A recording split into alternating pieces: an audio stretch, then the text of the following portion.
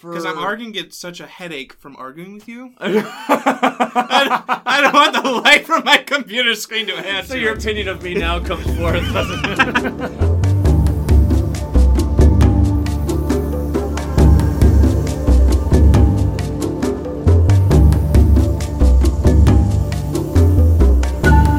Welcome to the Kindred Spirit Podcast, a show all about the board game Spirit Island. Here we'll talk about analytics and strategies within the game, as well as a plethora of other topics that can be found within it. I'm Ryan, and with me once again is John. That's me. And today we will find out our top four as we conclude our hype list for Jagged. Oh, I'm so excited for this one. Can't wait.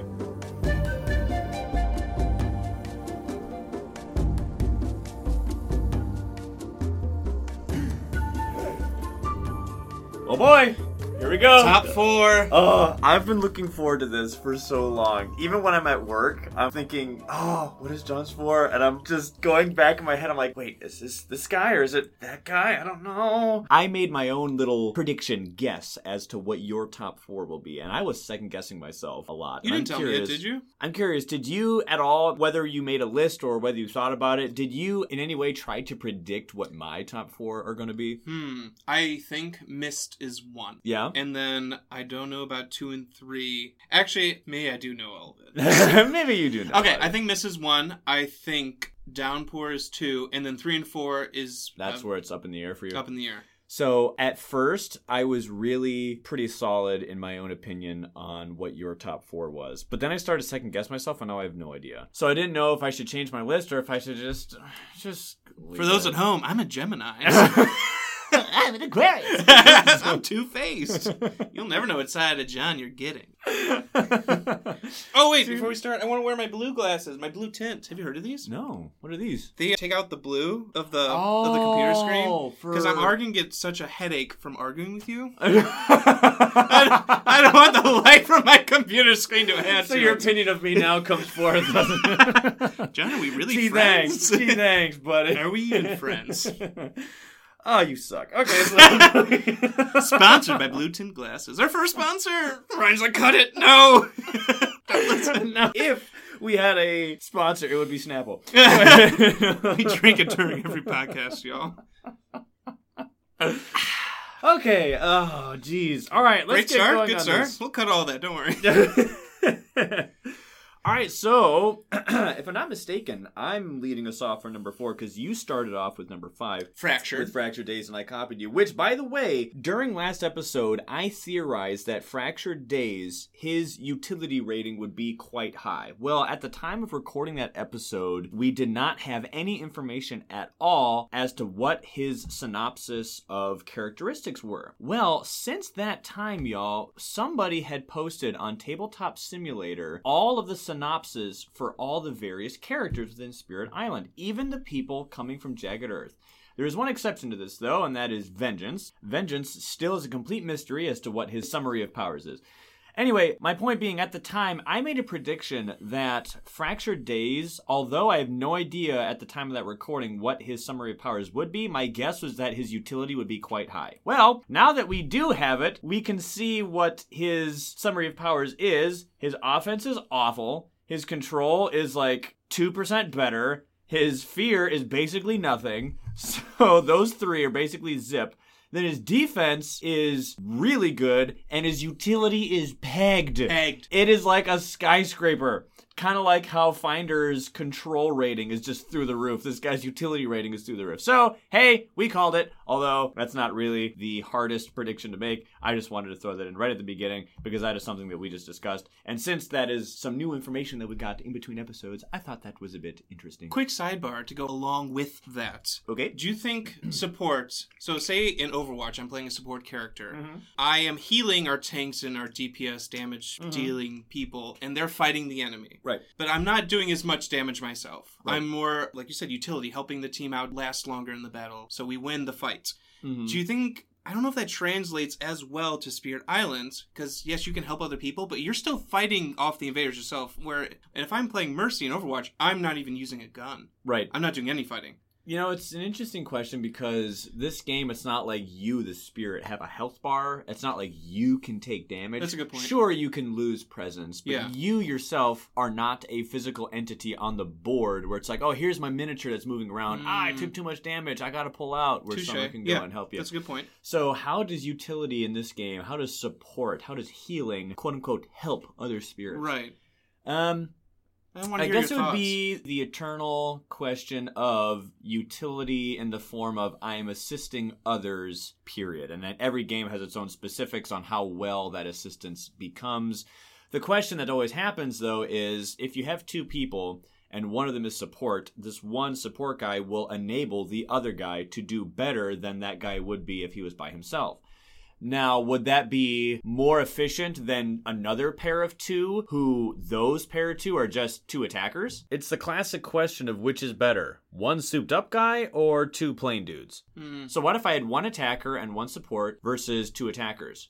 Which team is outputting more? Two guys by themselves that are acting independently with each other, like they're not synergetically together, they're just simply adding one guy's damage output to the other guy's damage output. Versus the other one with the support, which is one guy isn't doing any attacking, he's just souping up the other guy so that that other guy can actually be better than his normal self. Usually it's about even, and that's kind of like the tricky part of game balance.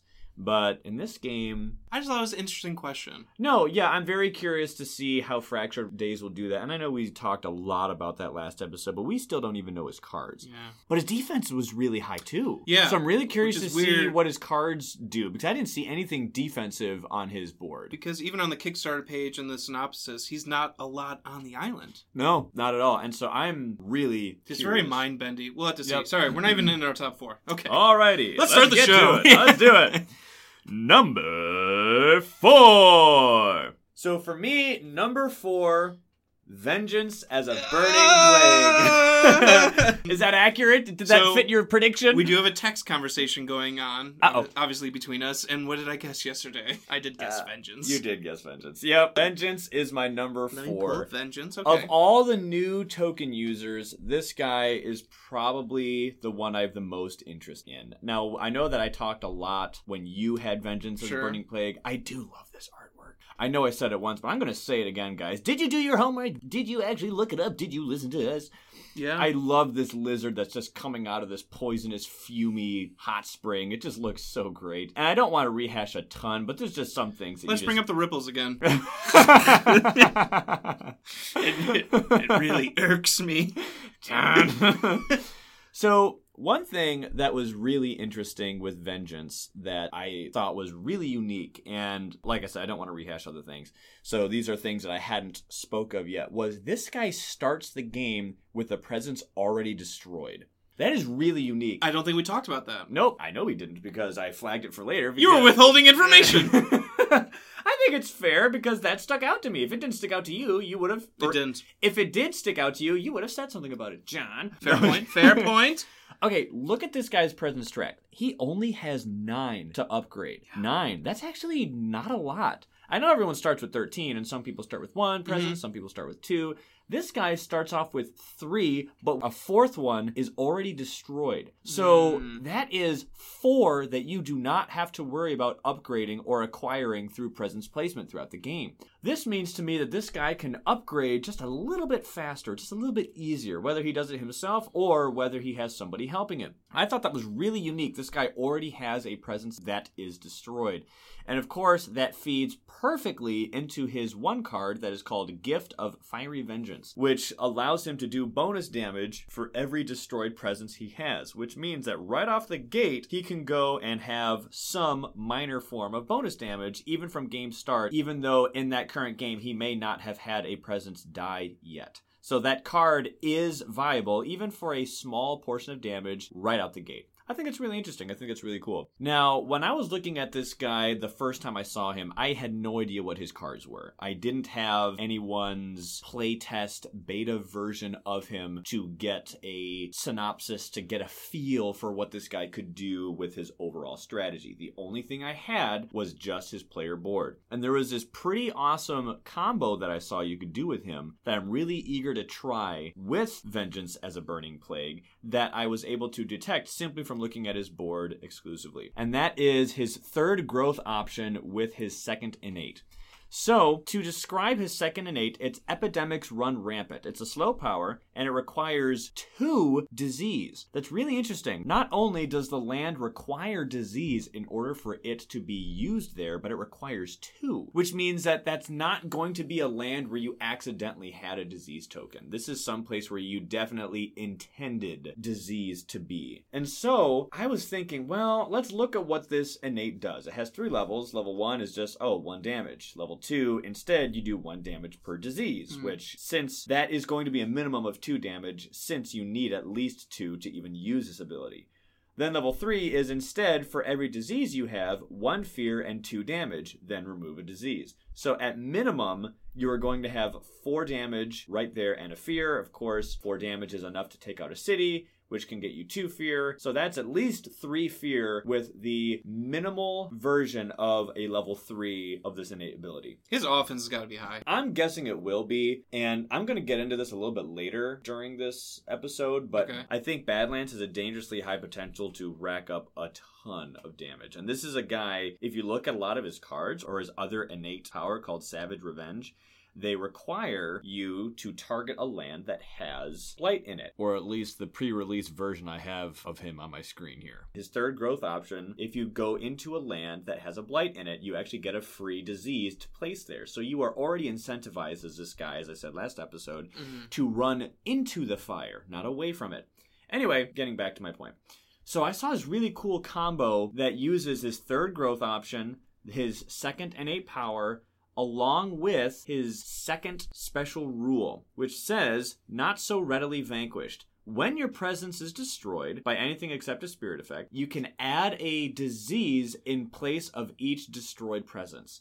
That means that if someone gets you, if someone kills you there, if the invaders can knock out one of your presence, you get to have a little bit of a last laugh moment, and although you are losing a presence, you can go and place a disease there. Also, with Gift of Fiery Vengeance, it's kind of fun because it's like, you may have gotten me here, but you just made my 1 card do more bonus damage, and now I have disease there. So I love the fact that the more this guy gets hurt, the more damage he does. It's almost like he wants to get destroyed, which is so weird. Or at least that's a strategy that you could totally go down. Well, even presence placing, his third growth option, add a presence to a land with the town or city. Sometimes I want to avoid where the invaders are. Right. This guy's like, let me at him. He's like a bulldog. Yeah. He's just like a British bulldog filled with tetanus. You know? Yeah. Just this disease. And as you've explained, he could do the damage to wipe out. Right. So here's my combo. I thought of, what if there is a land that has absolutely none of your presence in it? Okay. But what if it had a blight, for instance? Well, what you could do is you can go and add a presence, and look at that range. 4? Range 4. So long as there's an invader building there, you can add a presence there. Then if it's blighted, add a disease. So if you have a problem spot that's already blighted, or on the game setup when there is a blight on a land, and maybe with the adversary that you're using, there is a building that is already there that has a blight. So what if you start the game with a land that A, has blight in it, and B, has a building in it? Well, what you can do with this cool combo is purposefully go into that land and place a presence there. Then, since it's blighted, you get to add a disease. Gain 3 energy. It's always good to have energy. Even if you don't have a use for it immediately, having energy in the bank is always good.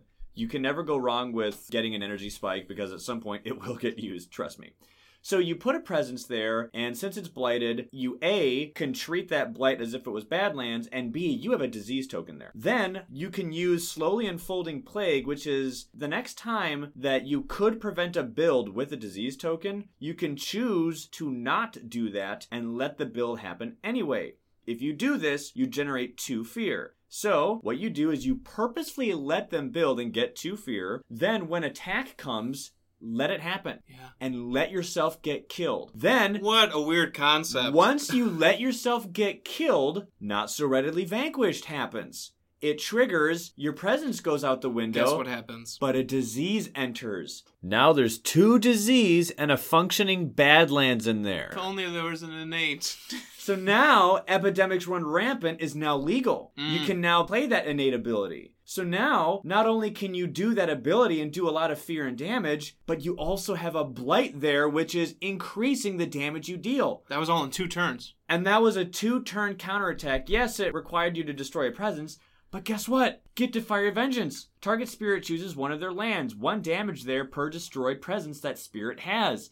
So, if you've only done this once, you can add that to the original presence that you started the game with that was destroyed, which will get you +2. So, with the Badlands there, it's 3. So, Epidemics Run Rampant at level 1 says 1 damage. If you have Gift of Fiery Vengeance as well that turn, that's actually 4 damage at its minimum. Then, if it's at level 2, it's 5 damage, and then... Because of the multiplier. Right, 1 damage per disease. Right. It's actually a minimum of 6, because you need to have 2. So it goes from 4, 6, to 8 for its level 3, because at level 3, each one of the diseases is doing 2 damage, and since there will be 2 in there, that is 2 damage per disease, so that's 4. 2 and 2 is 4. Then you have +3 from Gift of Fiery Vengeance, because at that point you will have 2 bonus damage from your destroyed presence, and then you'll have +1.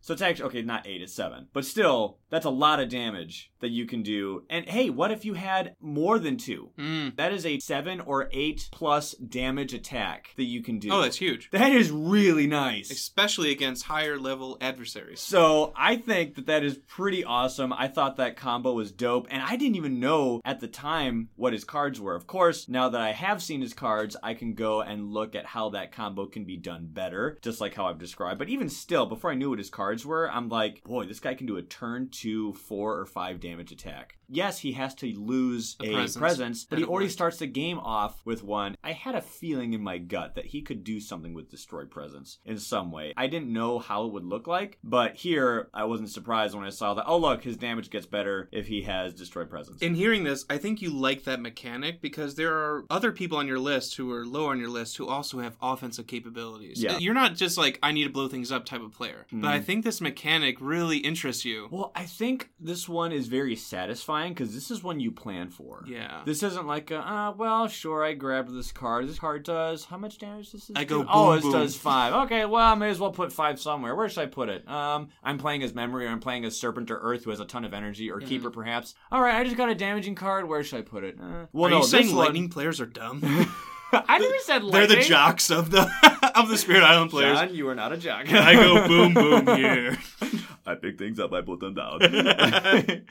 But I really think it's intriguing, and for me, it was curiosity piquing and kind of cool to see how this guy can set up counterattacks like that. Because it's a counterattacker that doesn't use tokens. Right, it's a way to use your tokens in a very unique way that no one else can. He seems like he hates Dahan. So disease infects all people. So, well, I was Makes about to sense. say, this is a guy who can counterattack without Dahan. Now, I said that I think you can do this guy as a Dahan user, not natively, if you build yourself that way. But in order to do that, it would be to use your disease more for its natural use and not for its how everyone else uses disease in the game. Right, which is the build prevention.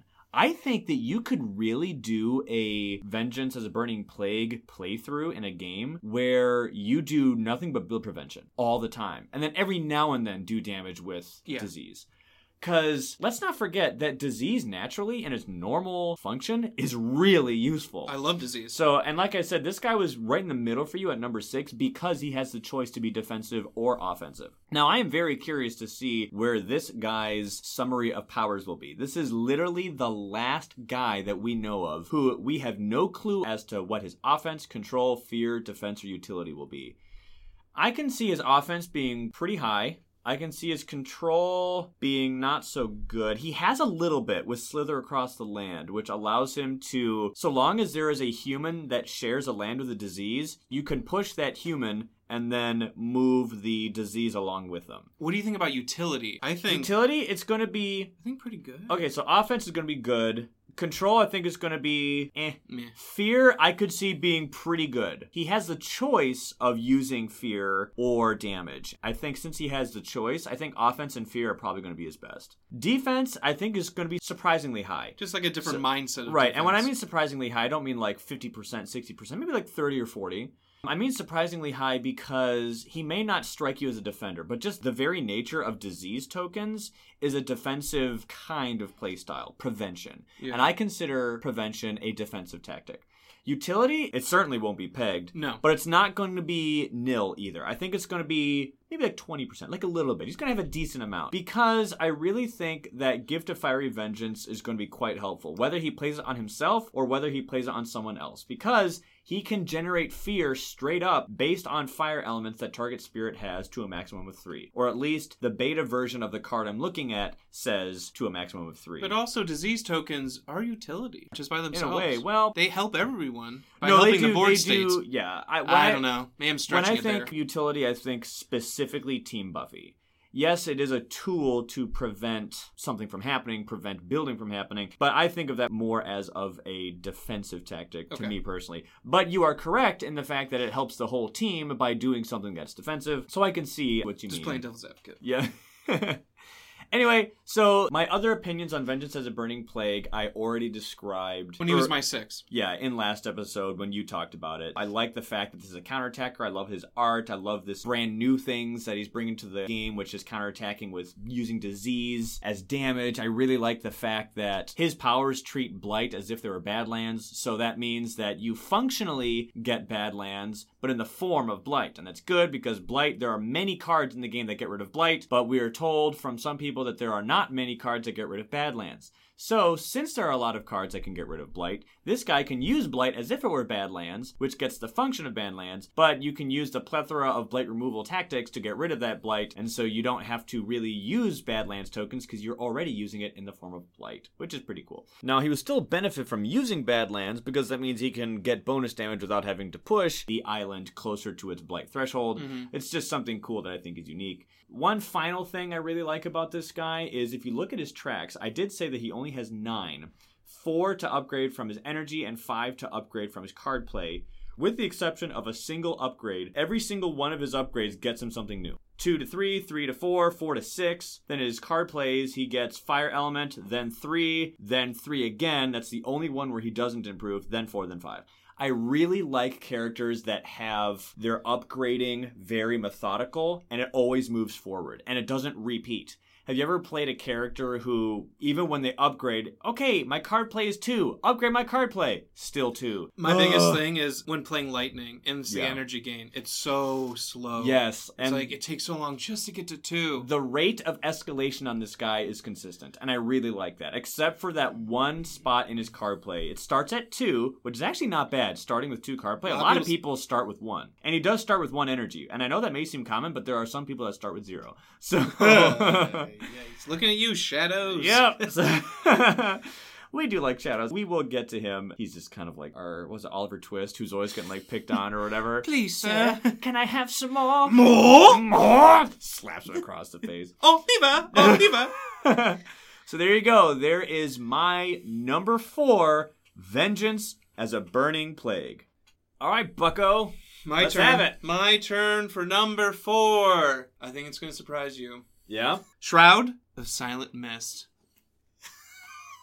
Sorry, guys. Ryan has passed out. Oh. My list is wrong. It's not a slight against you. No. Okay, yeah. Okay. Yeah, let's hear it. Let you compose yourself? Let's hear it. Well, hold on. So, I see a vein now popping on Ryan's forehead, everyone, and I worry for my life. All right, well, let's have it. This is where John died. No. Let's go back in time. Let's start from the beginning. When I was first introduced to Jagged Earth, do you remember the person I was texting you about who interested me most? Shroud of Silent Mist. Shroud of Silent Mist. And then you're like, that's my guy. I'm like, well, I'll find someone else. You can't give away information about our personal lives. They're allowed to know we text. No, I was talking about my Peter. Oh, no. Go for it. Anyway. Cut it out. But yeah, no, I remember you were talking about this guy. It was mostly due to the art. Because I don't This artwork is, once again, Emily Hancock has outdone herself. Yet again, the same illustrator between Starlight has made a fantastic picture here. How do you draw or paint mist? Look at that. Or fog. If you told me, here's a pencil, I want you to draw smoke, mist, and clouds. Go for it. I'd be like, huh? And I don't know. I'll just draw like a menacing? puffy. I'll just draw a puffy cloud. That's it. But look at how the swirling, smoky mist here with this character almost looks like a cloak, like a hood. Well, do you know Christmas Carol? Yes, he looks like the ghost of Christmas Future. Yes. Where it's like, it's pointing with that one finger towards the grave. It's so creepy. It's like, why'd you bring me to the graveyard? I know. Take me away. Ebenezer Scrooge. Yeah. Well, yeah, I mean, it looks like a ring wraith. Look at that hood. Oh, yeah. Should we make the noise? This artwork is so great. If you can imitate that noise, I can't. You're not human. I'm not human. No, I can't. Wasn't it Fran Walsh who did the Ring Wraith? Like one of the lead producers? Wait, I thought it was just like a generated sound. It was Fran a human. Walsh, I think. Yeah, it was a woman who screamed. Yeah. Really? And it was Fran Walsh, I think, which was like Peter Jackson's number 2. Wow. Which was like That's one of the lead producers of of Lord of the Rings. If you guys didn't doubt that we were nerds, now you know. It's geek. There's a difference. Trust me, nerds make more money. Anyway, yeah, look at this artwork. Very cool. It is so awesome. I love it. I love the way that the smoke and the mist is just swirling around and like this billowing, wispy, but very light, but silent and kind of creepy. I don't know, like when you look at the artwork, I think it is very well done. I think, once again, Emily Hancock. Yeah. Very good. Golf and clap. Is her style like one of liquid elements and things that are very swirly? Oh, do you think she only does one thing? No, I highly doubt that. I'm just saying, look, the last person that I saw that really stuck out to me was Starlight, and it was a very wispy, swirly character as far as the artwork. And look, here's another wispy, swirly character. Same thing. Whose artwork is good. Either way, my point being, I'm not trying to identify Emily Hancock's style. I'm trying to identify that Emily Hancock is a ridiculously good artist, and I am very, very impressed with what you can do. I will stop interrupting your list. No. And you can go right back at it. I think my favorite part about, because you're thinking about how you design a Spirit of Mist, I think if you look at the special rules or the special powers, it is perfect for a mist. I love the theme here. Fog, spirits. Throughout the game, you're always encouraged to take cards when you're picking up minor or major powers with your elements that you use. You know, it's never really, like, expressed that you need to do it, but it helps you trigger your innate. You're like, all right, this guy uses plant a lot. I want to use plant, and I want to use water, because that is what Spread Rampant Green uses type of thing, or moon. Right. So it helps that. But this, literally, you benefit energy from if you don't choose That's something. something we've never seen before. Is that the first time? This is that the is first like time. Outright encouraging or saying, like, you should do this? Right. Most people, you can get any card from the major or minor power deck, and even if its elements are contrary to your character's nature, it can still be used. Yeah. This guy is further incentivized to not grab anything fire. It makes so much sense. This guy is very dark, cold, and slow. What are the elements? Fire is bright, fast, hot, and damaging. Yeah. You know, fire is the exact opposite of that. And I want to get into, not the second one, because I think that one's cool, the Gathering, but I want to get to the third special rule, which totally changes the game. And this was actually a rule that me and Laura got wrong when, you know, like, things made mistakes on, is... slow and silent death. When we would do damage on a building, like, say, when we were first playing and I was playing Spread of Rampant Green, and like, okay, cool, I'll do 1 damage to a city, then next turn, you know, I'll do it again, and like, keep chipping away, because we messed up that rule where time passes, they heal. Yep. You did the damage, right? You didn't do the healing thing. We were winning left and right. So, obviously, we figured out the right way to play, and time passes makes sense. They rebuild their structures. This changes everything. This ability is so useful for so many reasons. It totally changes the game. Yeah. Everything. It really does. Lightning has Raging Storm. The card I hate. It costs so much, does barely any damage because it's 1 damage to any invader. Yep. It costs so much, but it has the water element that he so desperately needs to trigger. So I'm like, I need to keep this, but I hate it. Yeah. But now... Well, it's 3 energy too. And Lightning is a very greedy fella with his energy usage. But now, if there's a lot of buildings, this makes so much more sense for Lightning. We're like, okay, I'll do damage, and if Mist's presence is there, it won't heal. Yeah. I actually called that someone someday or something, maybe a card. I think you told me this. Would prevent healing. You did say that. I didn't know it would be in a spirit. I didn't know how. I just knew somehow that there would be some way that we can prevent people from healing this game. From time passes. I thought it was going to be more of a disease thing because people are sick, they don't heal. And originally this guy was a disease spirit back in the day, but we already A, spoke about that a little bit, and B, I will get into that later when I talk about it. I know. I'm not going to harp on it too much. But that ability might be... It's game-changing. Yeah. And I was talking about Spreader Rampant Green, who only does 1 damage per level of innate. Yep, the nickel and dime people. This guy is the savior of all nickel and dime damagers. Especially against people like England, who get bonus health. That's fine. Have your bonus health. We're going to generate energy from it. I know. Sorry, not energy, fear. Well, he gets both energy and fear from wounded invaders. You're right. This guy literally saps the life out of bad guys, very similar to Ocean, and acquires energy and fear as a result of it. Why he wasn't higher on my list? Okay. A little bit. Because he was, like, your number 1, I think. Yeah. Off of first But impressions. then, you know that, like, older brother syndrome? Like, well, I don't want to like everything he likes.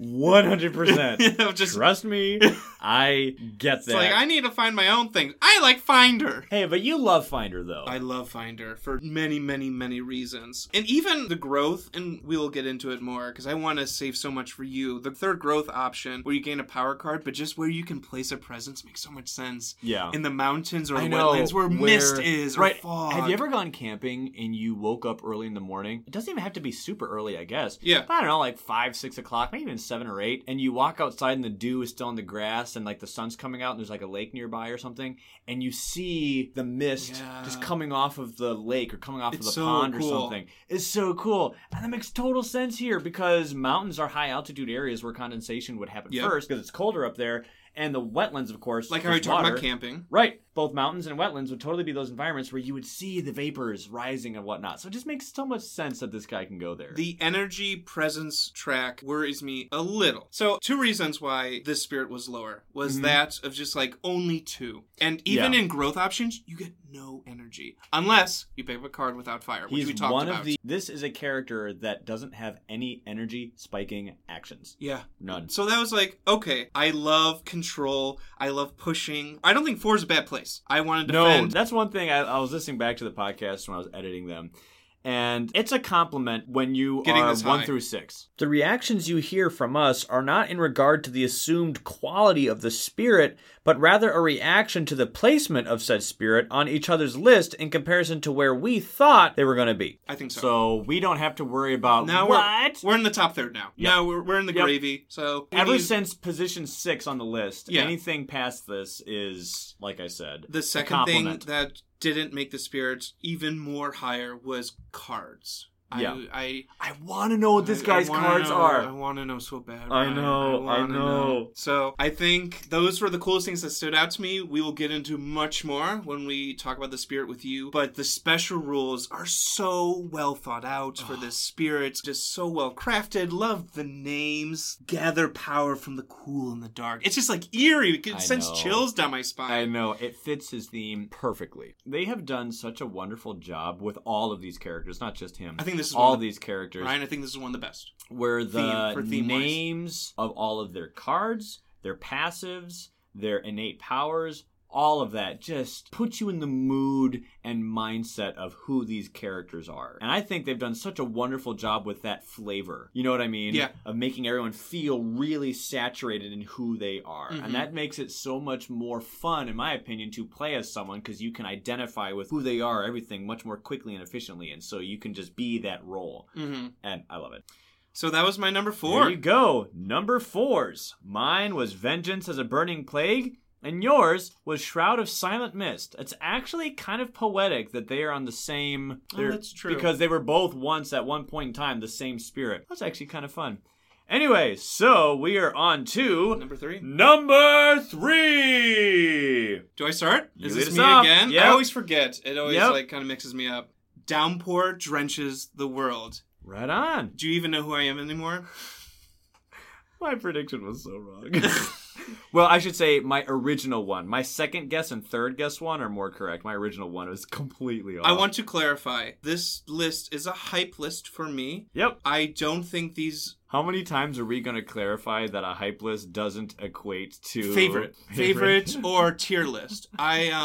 This is just who we are going to play as for all I first, know, second, third, Volcano fourth. might end up being my favorite spirit. I don't know. I've never played these people. Yep. This is just a list of who we are going to play as first, second, third, fourth, fifth, all that jazz. I will say this now. I think this is going to end up being my favorite spirit. Really? Yeah.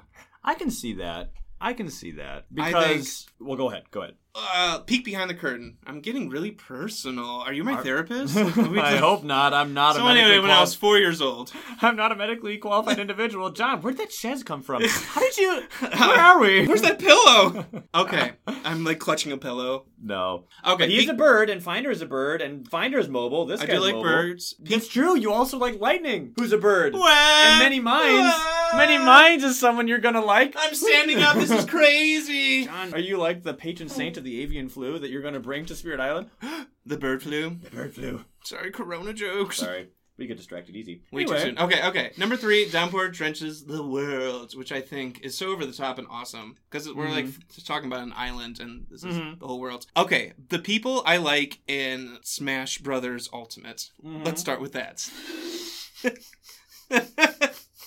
Can you tell that I'm a geek? Hey, you got the right word. But hey, yeah, well, who doesn't like Super Smash Bros? I was wondering if our love of Super Smash would ever bleed into this? Somehow get into this. Let's get down to business. Okay. I like combo now characters. Theater is getting back into this. Oh, no. We're multifaceted individuals who waste a lot of time. We do. This is why these always are over an hour. Okay. Dark Pit? I like combo characters who are like, they don't do a lot of damage. We're so off the rails. Hang on. It will tie back in. This is a metaphor. Okay. I do like the Pits. I know they're lower tiers. I like the Luigis, the Falcos. I like doing these like fun combos that you kind of have to practice. And then I play against Ryan and he... I hate you. Tell them who you play, Ryan. Tell them who you usually main. Bowser. My thick boy. My big boy. I'm doing these awesome combos of down tilt, up air, down throw with Pit, neutral air. I know. I'm like, oh, look, I did 56 damage. And it took me like 10 moves to do it. Ryan does one flame breath and then one side smash with this double kick. And I'm dead. And you're dead. 2 moves, I'm dead. And I have 165. and I can't kill you. I get a 2-stock advantage just because of one hit that I landed, even though I took 20 hits. Oh, it's so infuriating. But that's why I love heavies as opposed to glass cannons, because with fragile characters, glass cannons, with heavies, you can make 15 mistakes and not die. Yet, with a glass cannon, you can make 1 mistake and die. Yeah. Or 2 mistakes and die. Oh, it's so beginner-friendly. I feel like I've done so many more hits and cool combos. And if you look at the game, it's like, wow, John had a really good game. He lost. It's and then okay, let's not devalue you as a Smash player. I'm not as good as you are. I just pick someone who's more beginner friendly because I'm not as good at the game. That's not even the point of this. I just like combo characters. I see Downpour and I just see what's his main thing is playing cards over and over again. Yeah. So maybe Downpour can't do the most damage. Depending on the card. On the card. So one of his cards that was leaked or whatever type of thing, we were talking about the beta version. Foundation Sink into the Mud. 2 damage on a town. Or this is easily his most damaging card. Most damaging card, only 1 energy, 2 damage to a town. Or if the land is a wetland, and we'll get into his special rules, you may instead do 1 damage to each building, basically. Yep. So, and he has a special rule. Forget the name. I don't know if you have it up. I do. Pull it up. Where if he creates a sacred site, which makes sense, he turns it into a wetland. Yep. Because he's downpouring. He's just so much water. Drench the landscape. Oh, great. Spirits treat your sacred sites as wetlands in addition to the printed terrain. Luckily, only spirits treat it as such. Thank goodness, because that would be terrible if the invaders That'd be a double-edged sword. Right. So, okay, if we're talking about combos, if he has 2 water, which is another special rule, he can replay cards up to 5. I think 5 is 5 the cap? 5 times? So So, can you imagine if we were playing against a tough adversary where we're just grouping up, or River's playing, because River pairs well with this, obviously. Oh, all the water people do. All the water people do because of the wetland, and River gets sacred sites from wetlands. If we're, like, just flooding everything into one lands, and then Downpour can do this crazy combo of just, like, and again, and I'll play this card again, and 1 damage to each building, and then in a blink of an eye, everything's wiped out from a 1 energy card. I think that is so cool. That excites me so much, Ryan. I'm so excited to see how he can use a quote-unquote weak or lame minor power and make it appear so much better than it really is because he can spam it again and again. Keep using down tilt. I think his gameplay is going to change a lot because I think his gameplay is going to have a lot of variability based on just the cards that you get. Yeah. Obviously, I think going to be a minor power user. Yep. Here's another spirit that struggles with energy gain. You can use water. I think it's cool where you can use your water elements for energy gain. Yep. So I think that will help, kind of like what they did for Mist. Like, we're going to give you a little bit of a helping hand. I think they wrote in the article where they released this on the Kickstarter page where it's not really an energy track. It's basically just... No, it's an element track. It's an element track. Seriously? Look at his element track. If people at home can pull this up if you're not driving or something, pull it up if you can. This beta version of his board that I'm looking at, his energy track it starts with 1 energy, then water, then plant, then water again, then you get an energy increase to 2, and an air element. Then the next one. Guys, that's the last energy you get. Keep going, Ryan. Then the next one, water element. Next one, earth. Then the next one, 2 water elements at once. You cap out at 2. So starting from the bottom and going up to the top, he has 1, 2, 3, 4, 5, 6, 7, 8. He has 8 circles on this track, and it starts with 1, water, plant, water, 2 energy, and an air, water, earth, double water. Right. So much water. So if you're thinking about, I'm just going to keep replaying cards every turn, you really can't because obviously it bleeds into your energy pool. And he doesn't gain a lot of energy. So you really have to plan ahead of like, guys, I can't do much this round. I'm collecting my waters. I'm getting energy. I can't. But I like that he has that option though. Yeah. I can really just wait and gather up my energy, which still makes play sense. Cards. Well, thematically makes sense because isn't that what rain does? It condenses and condensates and waits and builds up into one big cloud and then just whoosh. So in the same way, you can literally gather water to gain more energy and then release that water to release that energy that you gathered with water to just pour down minor powers, or even majors if you have enough energy, I suppose, on the island that you've been building up with. In this torrential downpour. I think that is really mechanically so fitting and really cool. Yes. Just that alone. And I'm going to get into even more. I know, because you still have yet to talk about the spirit. The but growth. I 100% agree. Okay. 2 things about the growth options. 1, is this the only growth option that makes you discard cards? That I know of, yeah. I think that is going to make you think. This because is really interesting. You want to grow fast. And I love double presence placement. Further incentivizing that this character is a minor power user, all of his growth options, except for 1, gain him power cards. Which is awesome. I love building my hand. And the only one that doesn't give him a power card is the one that makes you discard 2 power cards. 2, not even just 1. Now, the thing is there have been times when I have to discard a power card for some reason, and if I'm a minor power user, I'm like, whatever. I have like 8, But 2? But the thing is I think that's okay with this guy. You gain power cards all the time. Yeah. Which means you can be gaining minors, which have no limit in your hand for hand size. So you can just be minor power, minor power, minor power, minor power. Discard 2? Oh, I don't even use these ones. Okay, cool. You can even have a go-to for which ones you discard each game. Like, that's kind of the meta game within the game type of thing. Right, right. So, like, which is your worst one? Identify your worst 2 cards and always pick those ones to chuck. And of course you don't have to do that. But it's a smart thing. The second thing I like about the growth options is you're always doing something with presents. You might not always be placing presents, but you are either moving or placing presents. And I love that. I like using spirits that move around a lot or grow quickly. So I think that's going to be really cool. When fully upgraded, he can have 2 presents move 1 spot because of his tech trees. But his first growth option also moves a presence at range 2. So when fully upgraded and with this growth option, before you even pay and play your cards, you can move your presence 3 times, which is really nice, really awesome. And again, builds into the lore of this storm moving across the land. Really cool. His growth options, like you said, every single one of them, he has 3, but every one of them does something with the presence. Something with the presence, making you think. The first option makes you move a presence. The second option lets you add 2 presents. And the third option lets you add 1 presence. But one thing that is really unique and really important to identify with his second one, the second growth option that says you get to add 2 presents, is each one of those presents is at range 2.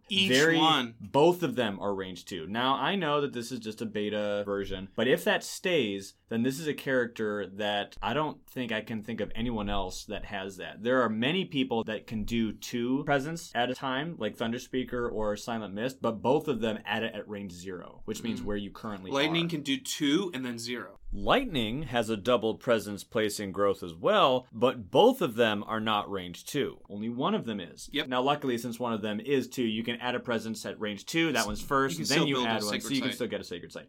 But this one just means it's more flexible. Yeah. You can make a Sacred Sight immediately or spread out. Lastly, his third growth option, which only gives him 1 presence, has a range of 3. That's actually starting to get really high. 0 to 1 for range, I consider normal. 0 to 1 for presence placement. Okay. Range 2 and 3 is when it starts to get really good, and then 4 plus is just Bonkers. insane. And usually that is with spirits who can only go to a certain place. Right, they usually have other strings attached Yeah. to make range 4 plus legal. Unless you're Finder and you choose the one where it says Any you ignore land. just any land. Or ignore all ranges during Yep. this turn. Yep. Insane. So I want to save some things for you because I know the spirit is also higher on your list, but it is just so cool. Also, more homework for people. They made a video on this on YouTube. They did. Which goes into really cool detail just showing the play style. So I think you can also watch that. It's a quick 5-minute video. Yep, Greater Than Games has started to release what they are calling Spirit Spotlights, where they show a at-a-glance 5-minute synopsis of the character, their mechanics, their lore, their theme, and it's really helpful, I think, for beginners and maybe people who are moderate or even veterans to just review on what this guy is, what they can do, all that jazz. And my only concern is that they only have 8 out right now, and I'm like, guys, I want you to make more. Well, you know, there's animation and they have to narrate everything. No, I know. They've put out one of these Spirit Spotlights once a month for a few months now. But the past few months, actually, last 2 now, they've gone quiet. My guess is that they have made a bunch and they're just going to do a big, that'd be cool. Big dump, big publishing spree. And we don't know what Corona Corona has affected and stuff. Yeah. And Well, Corona would keep you inside. So. That's true. You can so no excuse, Greater the Games. No, it's fine. We were thinking, well, if Jagged is coming out, they should have a Spirit Spotlight for all the new peeps when it comes out. That way people can look at them and people can discover the game and realize that this game is bigger than just another board game. Because look, even the company that made it is putting out content about their game Pretty digitally. rare. Right. So anyway, I'm guessing that they're going to have a lot Probably. more of these Spirit Spotlights. And also, anyway, that is my things I like most about Downpour. I think it's going to be such a fun... I think you're going to like this guy. I think it might end up being my favorite. I think you're You're gonna like, oh, do you get worried about card play that only bashes out at 3? No, you can repeat powers. Yeah. Yep. So, I try to save stuff for you. So, I think there's... Oh, don't worry. There's much more digging. Plenty. But yeah, I like combo players in my fighting games, and I think in my board games, he's also going to be high on my list because of all the combo opportunities. Yep. So, right on. Alrighty, so there is your number 3. Downpour drenches the world. Oh boy, now we're starting to get to my number 3. No, I already did that. My number 3. Lure of Deep Wilderness. Called it. Top 3, my bronze medal contender, or whatever you want to call it. Here we have some big clash because Lure was pretty low on mine. Yeah, Lure was number 9. Yeah, 9 sucks. No, Not the best. Remember how we said Not great, that Bob. anything above 6 is a compliment? Yeah, 9's not 6. Lure of Deep Wilderness. This guy Explain, please. Really, really interesting to me.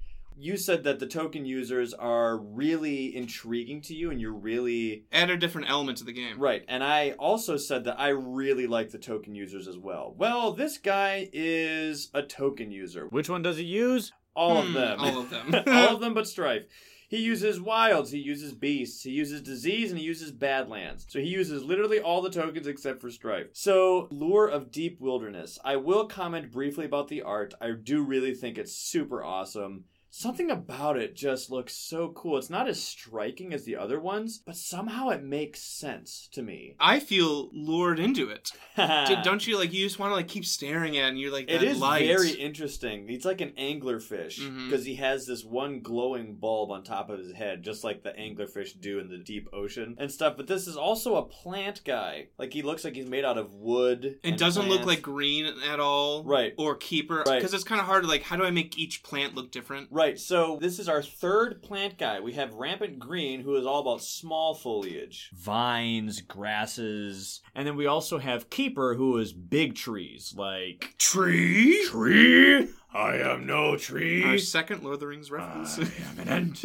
So yeah, this is our third plant guy. Not that he is exclusively plants, but when you look at him, look, he's covered in moss. His main body, his main chassis, fuselage Wilderness is made of wood. is in his name. Wilderness is in his name. So why is this guy number 3 for me? Well, the more I looked at this guy, the more and more I was really just, wow, this guy is so different. Okay. Look at how different this is. Look at how different that is. And I know that I said that this is not a top 12 of people that bring something new to the table. As in, if they are completely new, that means they are high on this list. That's not what this list is. Nope. And that's not why this guy is exclusively very high.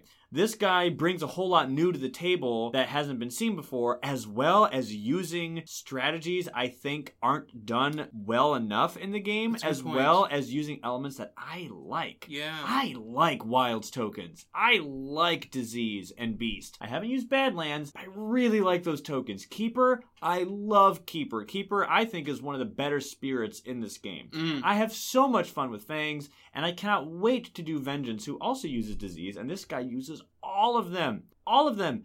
Furthermore, you know how we once said one of the coolest things about token users is how they can use tokens differently than anyone else? Yeah. And how Keeper can use his Wilds tokens for damage. How Vengeance can use his tokens for damage. And obviously Fangs and many Minds can use their beasts for damage. This guy can use all of those for damage. He can use Wilds for damage. He can use Disease for damage. He can use Beasts for damage. He can use all of them.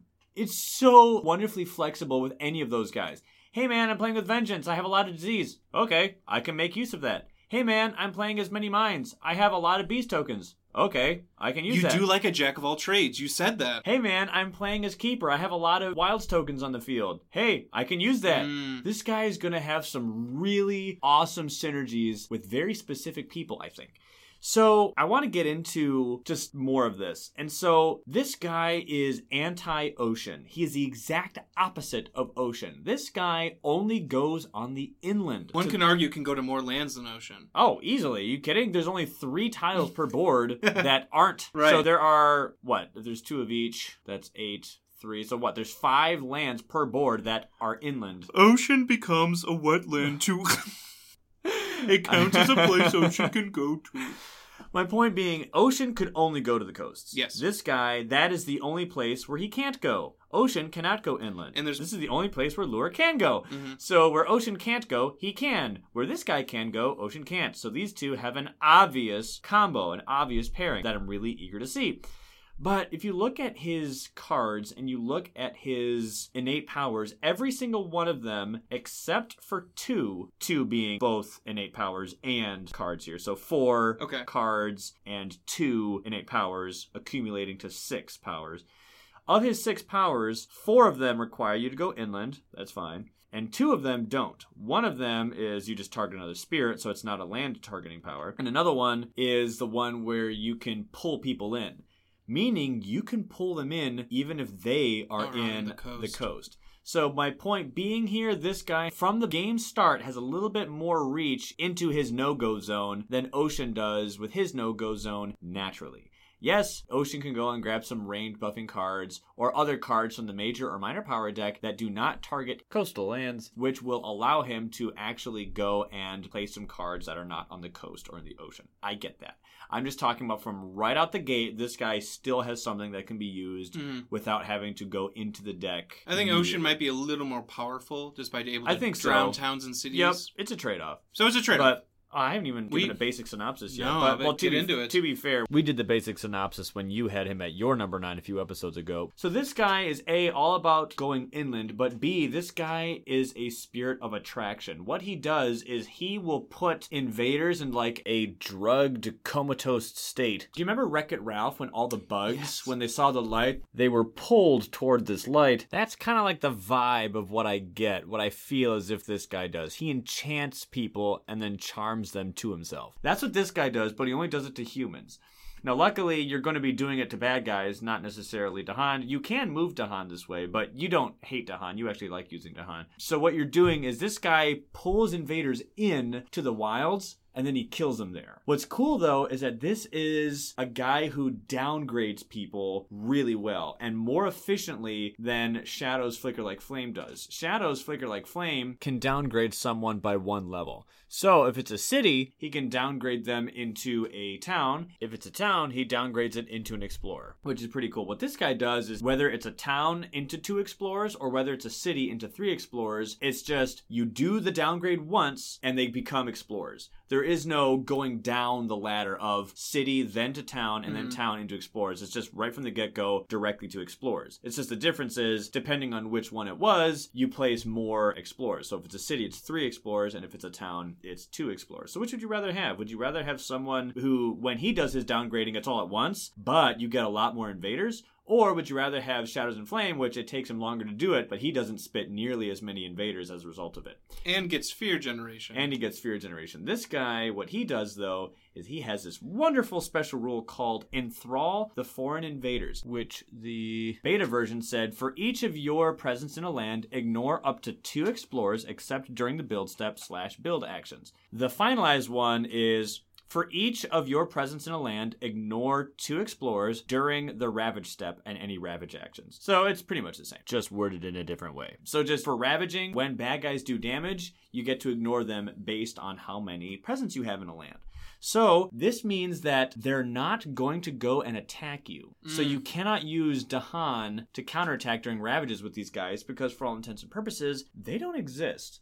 Explorers. That's so cool. But that's okay though, because you can actually have a buffer of a few explorers just loitering there because they're all entranced. They're all entranced by you attracting them, and so you get to ignore them, giving you time to bring people in and kill them. Or maybe a friend like Sharp Fangs who's really good at killing explorers. You can come in and he can just feast on them, or something like that. Yeah. So that is really unique and really cool. I love the idea of downgrading people. One of my favorite things about Shadows and Flames is his card, Crops, Wither, and Fade, which downgrade people, and also a major power card called Winds of Rust and Atrophy, which does the same thing. I'm surprised at how many times we have acquired a new victory because this Terror victory thing, Terror level 2 victory, Terror level 3 victory, requires us to have no of this kind of building on the board. No towns left, no cities left. Well, with downgrading, you're not killing them, you're just getting rid of them in the form of downgrading. But that really helps you here and there with getting people off the board.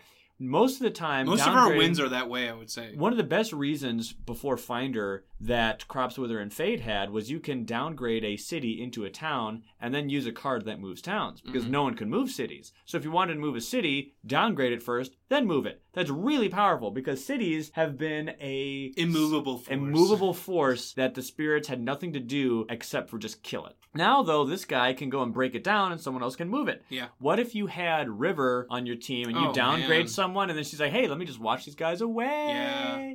And so I really like the idea of taking something that is dangerous, i.e. a city, and then turning it into explorers, which is a lot less dangerous. This means that this guy is going to really like... good at nerfing the enemy. Very good at nerfing the enemy. And I really like my defensive-minded characters. You do. And like you said, this guy is very, to me, jack of all trades. Look at his summary of powers. His offense, control, and fear are all tied, and they're all very high. His defense is a little bit less, and then his utility is basically nil.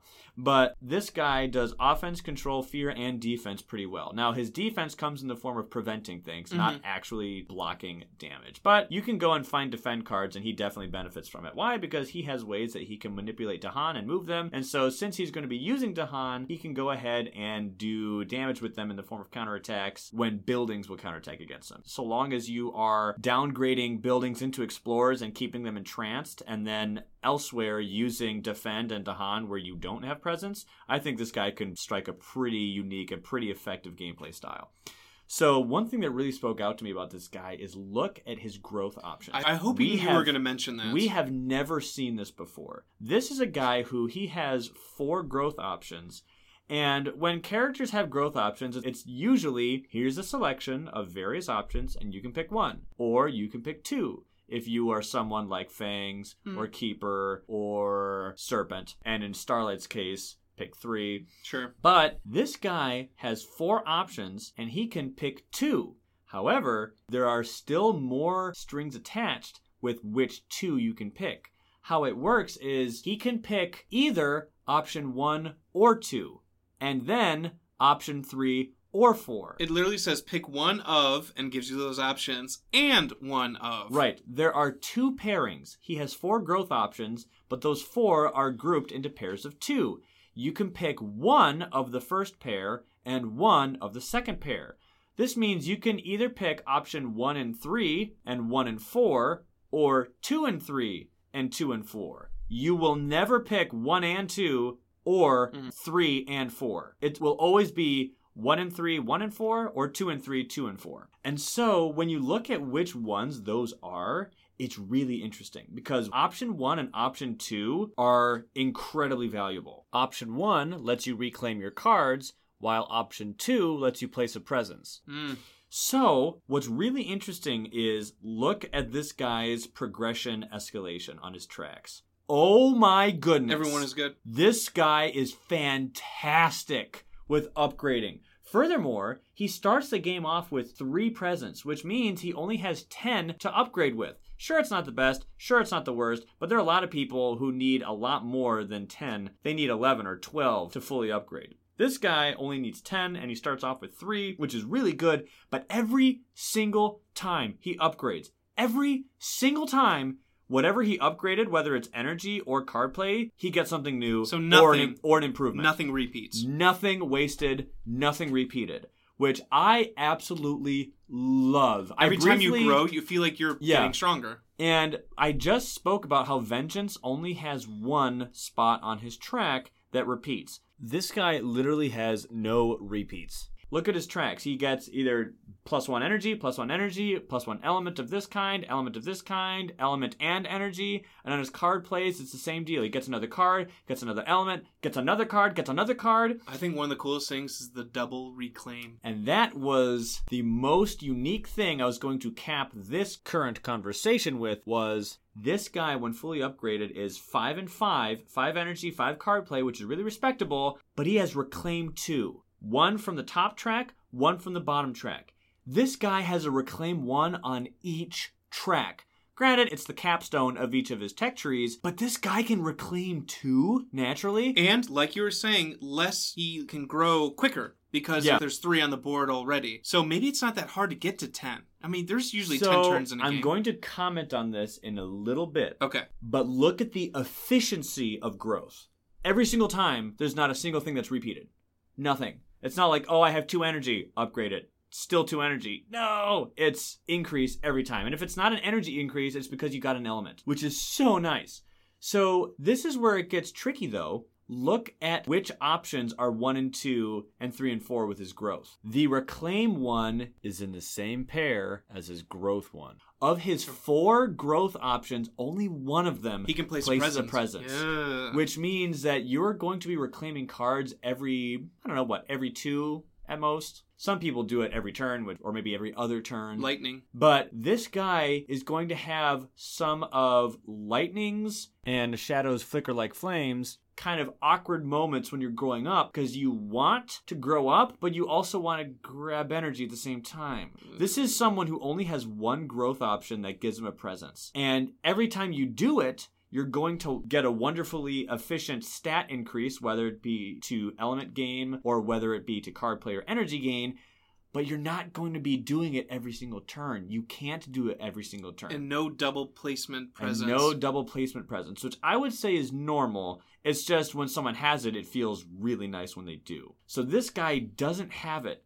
That said, reclaiming 2 when you're fully upgraded, only 2 other people in the entire game besides Lure get that. And that's Fangs and Serpent. Okay. Only Serpent and Fangs can reclaim 2 with their tracks. This is our 3rd character now that can do that. Yes, I understand that Starlight Seeks His Form can also build himself in a way that can get reclaimed. Starlight is an asterisk of a spirit. But Starlight is an asterisk in every way. Yep. Because guess what? If you didn't choose that option for Starlight, it's permanently lost to you for the rest of the game, and thus you can't do it.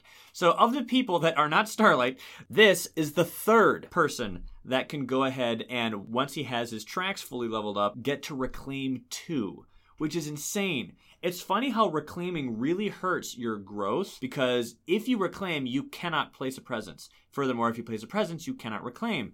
Funny how once this guy has grown up a bunch, that problem is kind of like flipped on its head. Yeah. This guy starts really hampered with reclaim, and then once fully upgraded, becomes the best, or tied for one of the best for reclaim. So I think this guy is going to pair very well with people that allow him to upgrade faster. So whether that is Major Powers that let you do it, or Serpent that lets you do it, or Rampant Green, surprise, surprise. Yep. Because he can allow It's kind of like Green pairs well with everyone. I can't wait till our tier list. I know. But, I mean, hey, Rampant Green and this guy are both plants, so it's like makes sense. Plant bro helping plant bro. Definitely makes sense. It totally makes sense. And I think that this guy, if he has someone that can help him with his slightly awkward growth and presence placement progression tracks, I think if someone assists him with all of that, this guy could be notably stronger. What's cool in my mind, because if we get to that point where you're out of growth and you have obviously both tracks fully exposed and you can reclaim 2, that kind of null and voids that first growth option. If you reclaim, it's like, well, then I don't want to reclaim because I can only reclaim 2. But then like the other one's like, but that's your growth placement presence. But you can move presence. Oh, the new rule that says if you're fully upgraded and you would place a presence, you can move one. You instead. Can move one. That's It's It's got a name of like it's like reorganize. There's a slew of those kind of things. I saw someone just today, an article saying that with the new power cards are coming in, they may have a rule that says that when you gain a new power card, it's actually 5 or 6 that you gain instead of drawing 4. Oh. But I don't know. There are a slew of those kind of rules that I am uneducated about because the expansion simply hasn't come out. So I don't think that becomes null and void. It's like instead of adding ones like, wow, this would becomes dumb. I can just now move it 4 away. Because if you're fully upgraded, why bother getting reclaimed 2 at the end of your tracks? But if you can move it. That's fantastic. That's and even huge. if you don't, you still get to reclaim and get plus another energy. Yep. Which you can spike with option 3, which gets you an element of your choice. So you can get up to within 8? Yeah, you can get 8 energy if you did that with option 1 and 3. Which is pretty huge. Which is pretty sweet. Keep in mind that the rules that we just mentioned are ones that were just circulating in the rumor mill, so they could be completely non-factual, but we'll see. Now, you once said that you were concerned about his damage output. Yeah. Because in the Spirit synopsis, they say that, oh, you gather people, you keep them from doing anything bad if they're explorers, and eventually they just go away. I just don't like invaders lasting on the board. I think that's why I do like lightning. Yeah.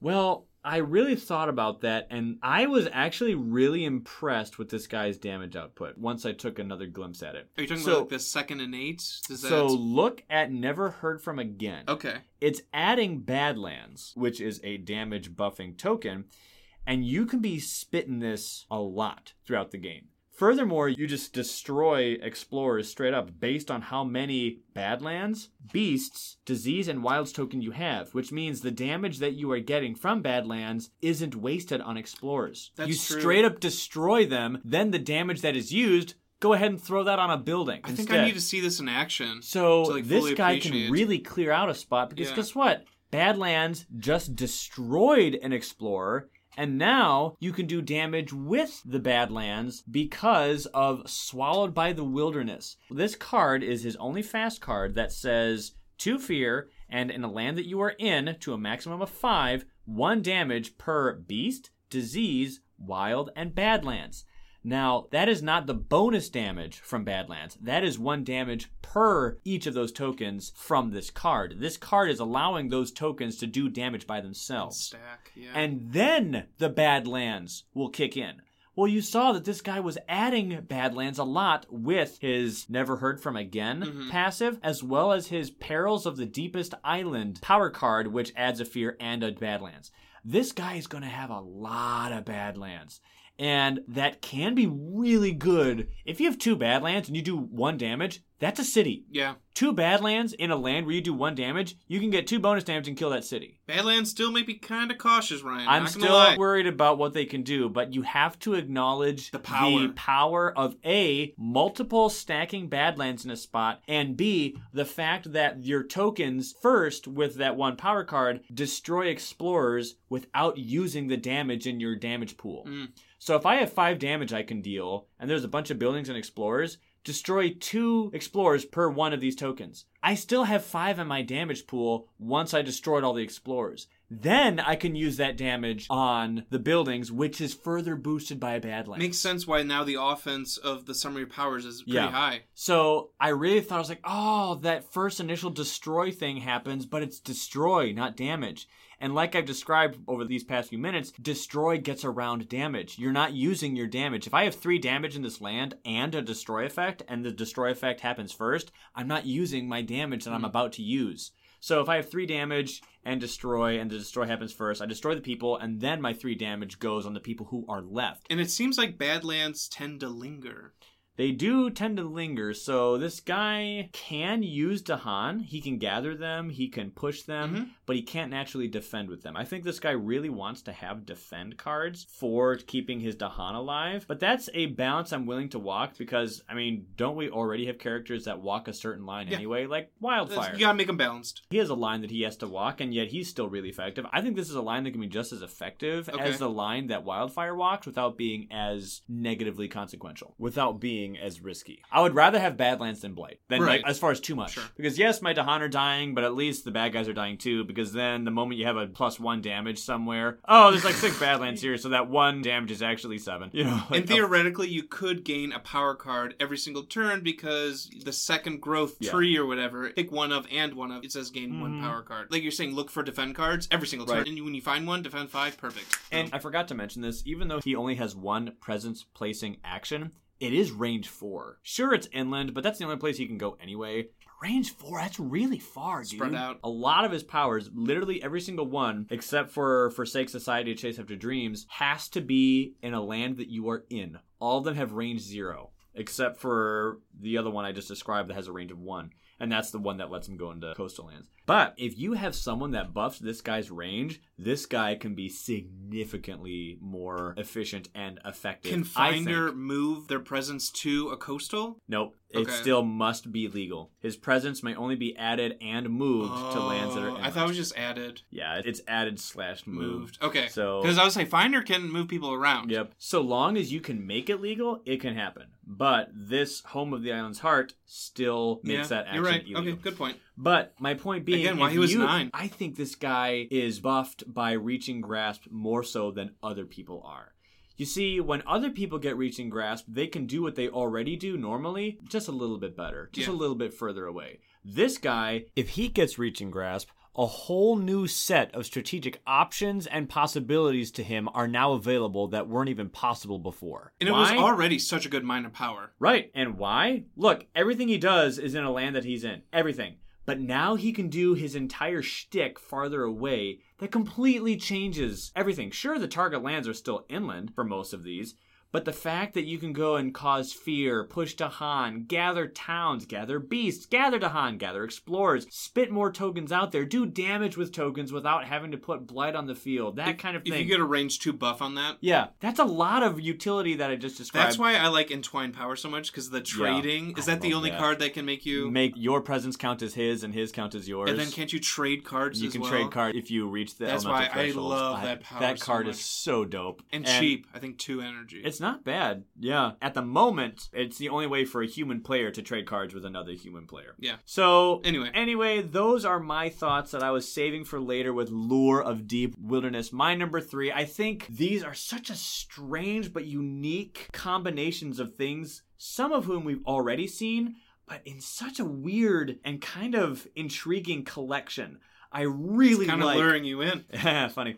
But totally being genuine here, the efficiency of upgrading to me is so useful. Is such a great get for this guy. I'm really attracted by that. I really like the downgrading people and ignoring people. Just the whole, I'm just going to put you on the back burner. You know, and someone who's really effective, someone who's really scary because of how many people they're swarming the board with, and you can just come in here and thwart them. Be like, no, you're not really a big deal. Look, there's like a crowd of like 6 people here, but I have 3 presents there. I'll worry about it later. Yeah. You know, oh, look, I have 2 presents here, so which means I can ignore 4 of you. How many of you are here? 5? Fine. Yeah. You know, like, very unique. That is so nice. I love people who can just straight up ignore things. So the fact that he uses all these tokens, I really like that. I really like the Reclaim too. I think if you have someone who can help him with getting presence increased, this guy could be pretty dope. And so there you have it. That is my number 3. So your number 3 was Downpour Drenches the World, and mine was Lure of Deep Wilderness. That's all the time we have for this one, guys. I'm so excited to hear about our top thoughts for our top 2. So until then, guys, let us know what your hype list is. If you have any, you can comment on the comments below on our SoundCloud, or you can catch us on our Instagram or on our Facebook. Links will be down in the description. And until next time, happy playing! Have fun!